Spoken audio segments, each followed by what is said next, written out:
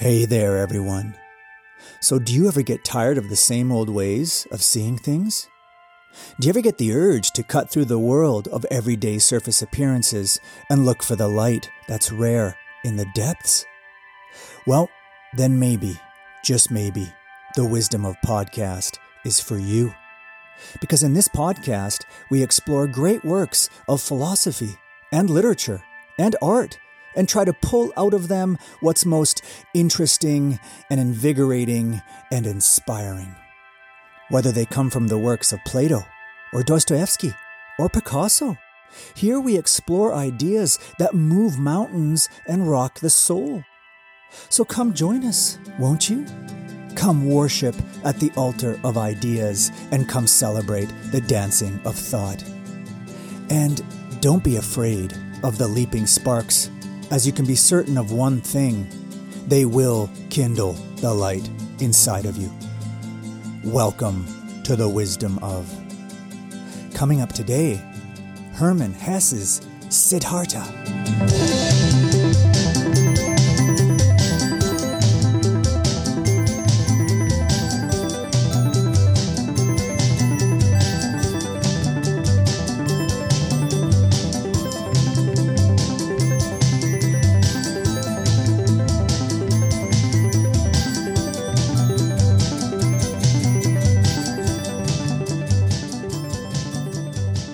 Okay, I just wanted to start off with some weird advice. It was specifically advice for future parents, but the thing is, we did end up hiring a firm to look at our podcasting metrics, like the kind of demographics we have. And frankly, I'm not sure how accurate the results are. First, the guy we hired, because he fit within our $8 budget, this guy, he was a bit strange. He advertised himself as I can't even remember, a purveyor of misshapen dining room tables / podcast analytics dude. But dude was spelled with a lowercase d at the front, 2 capital O's, and back to small d. But we did hire him, and he did give us results of some kind. He said that our audience is made up of kids 13 and a half and under and retired seniors exclusively. So my advice, the advice on parenting that I wanted to give today, I'm giving it to the kids, I guess, but way, way, way in the future. Because as cool as the movies and TV make parenting look, don't do it, kids, until you're old.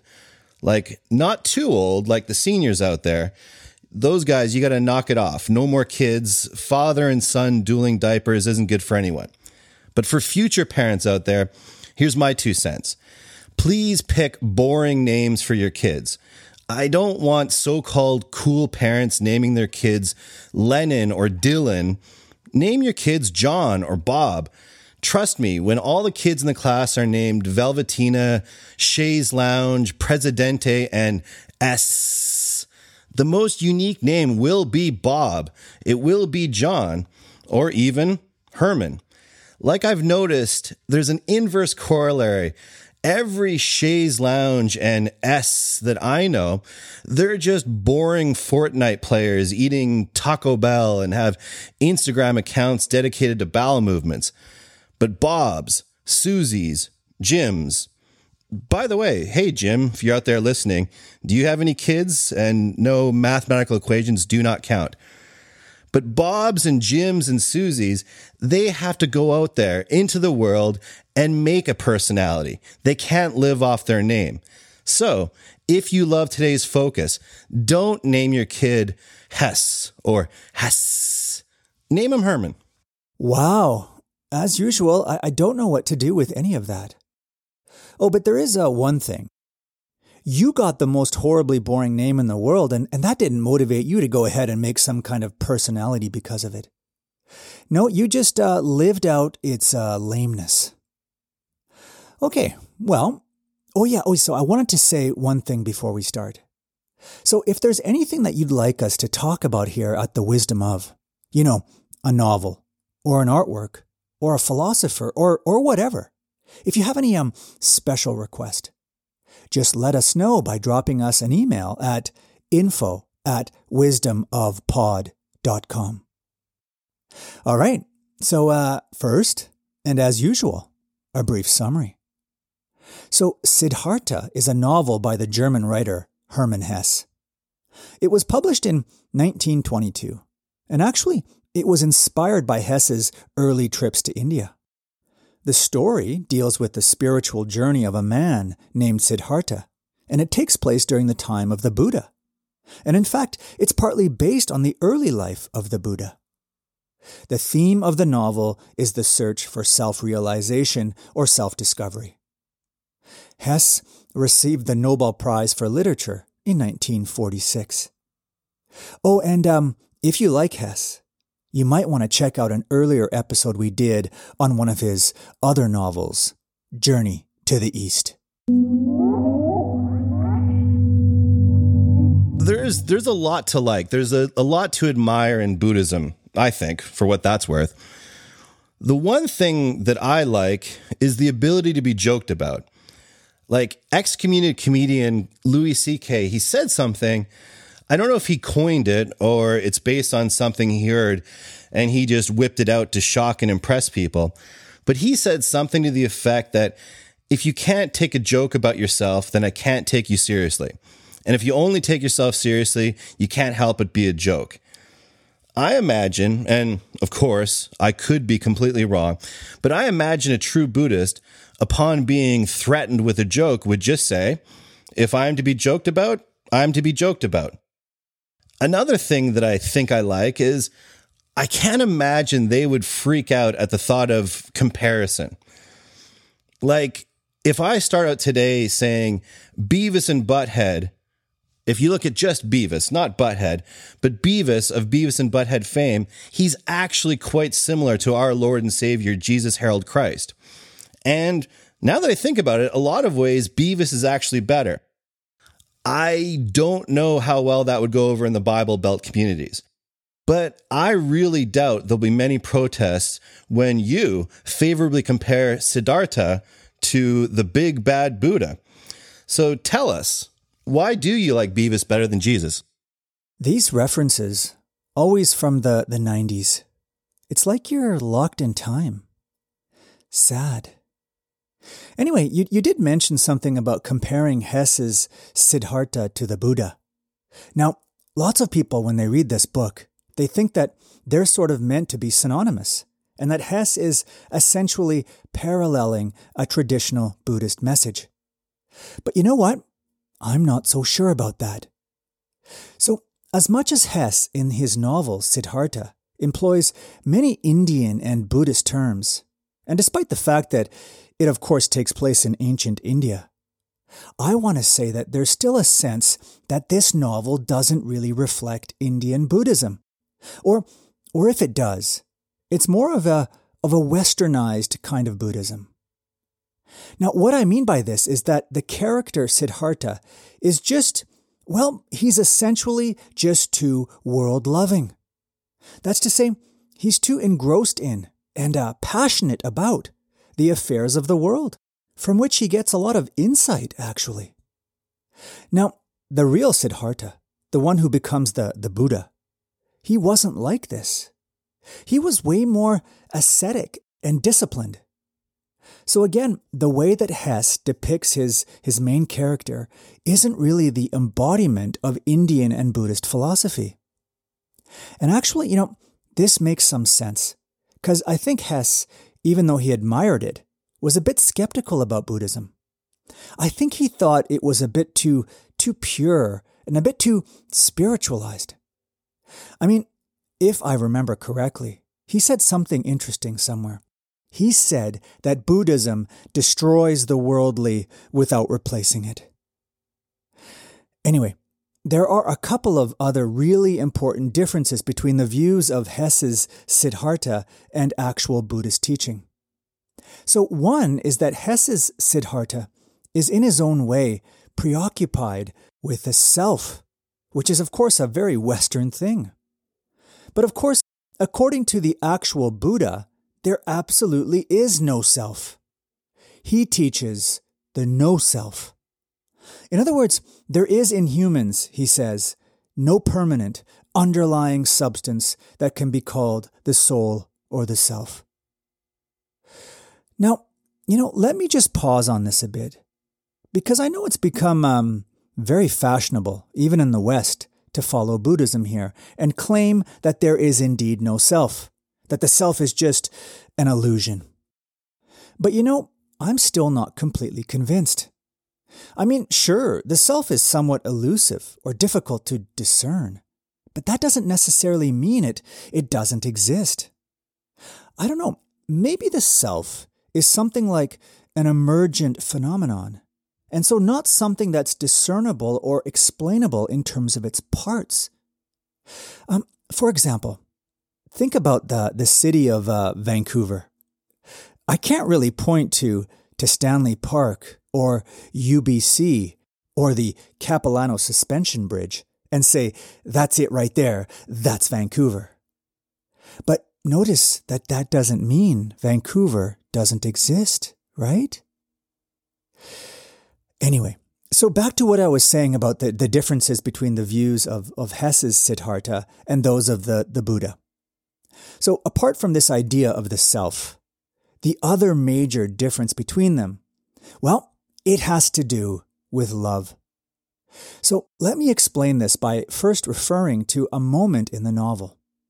So in the story, when Siddhartha's Buddhist friend and monk, Govinda, asks him what the secret was to his enlightenment and his radiance, Siddhartha's reply was this: "The only thing that's important is to love the world and not despise it. Love is what's most important." But Govinda is a bit confused.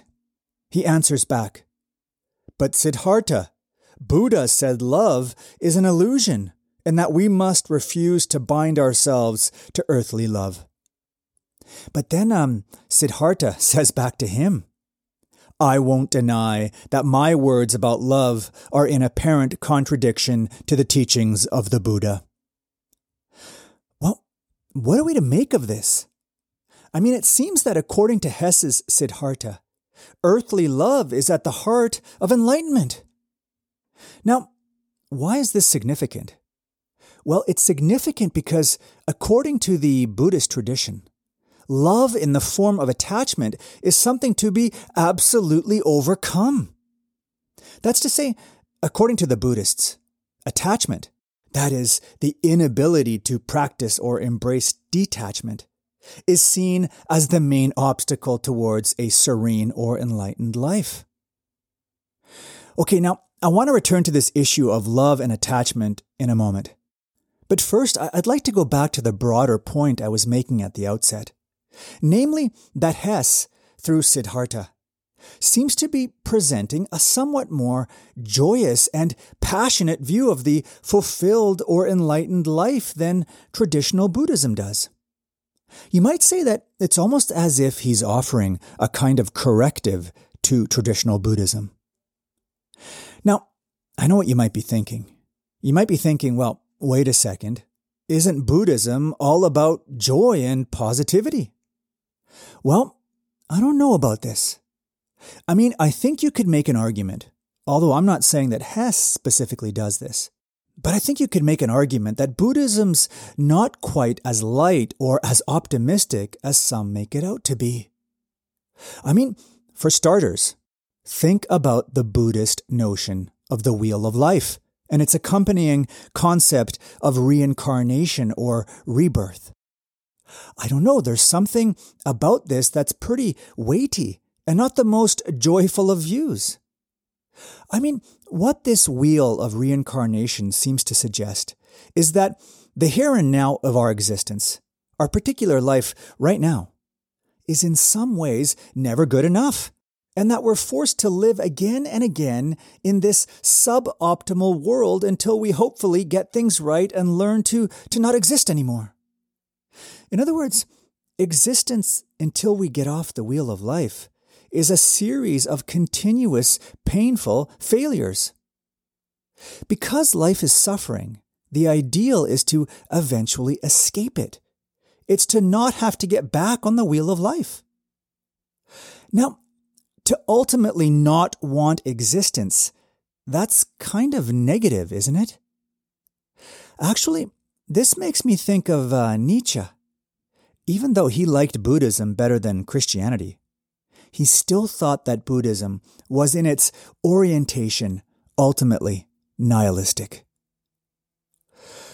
But, let's deviate just slightly and get into a bit more detail with this idea that life is suffering.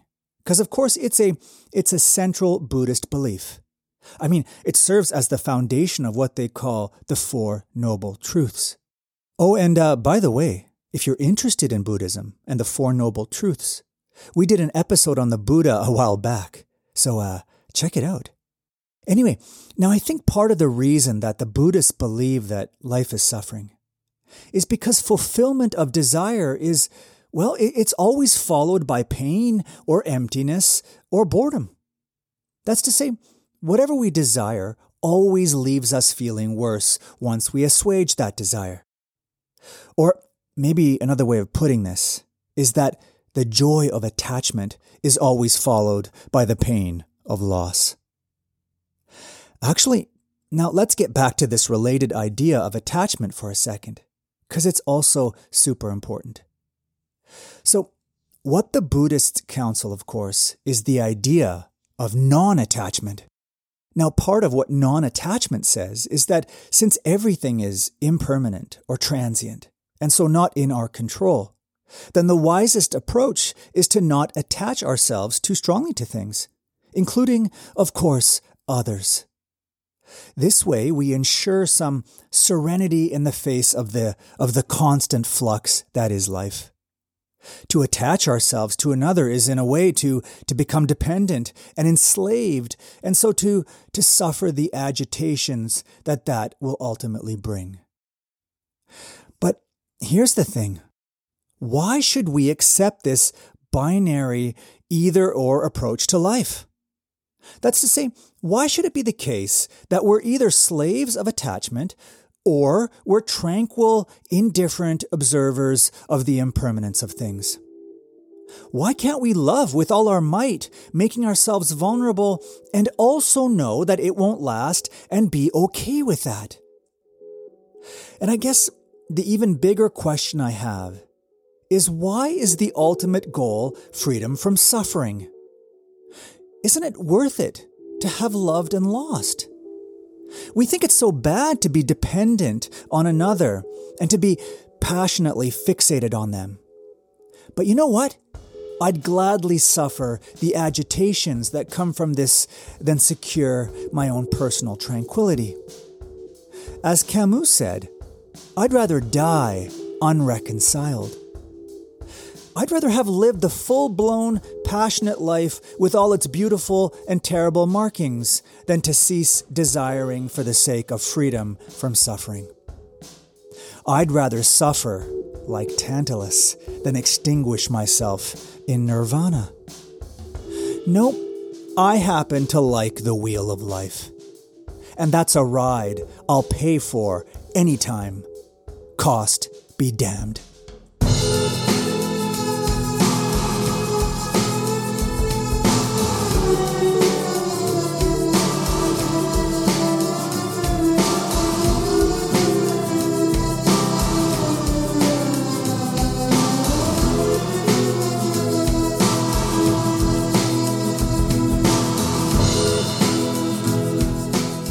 You've been listening to The Wisdom of Podcast. If you want to know more about this topic or the podcast in general, visit wisdomofpod.com. And as usual, we love to read your questions and comments. Reach us at info@wisdomofpod.com or on Twitter at wisdom_pod. Our next episode.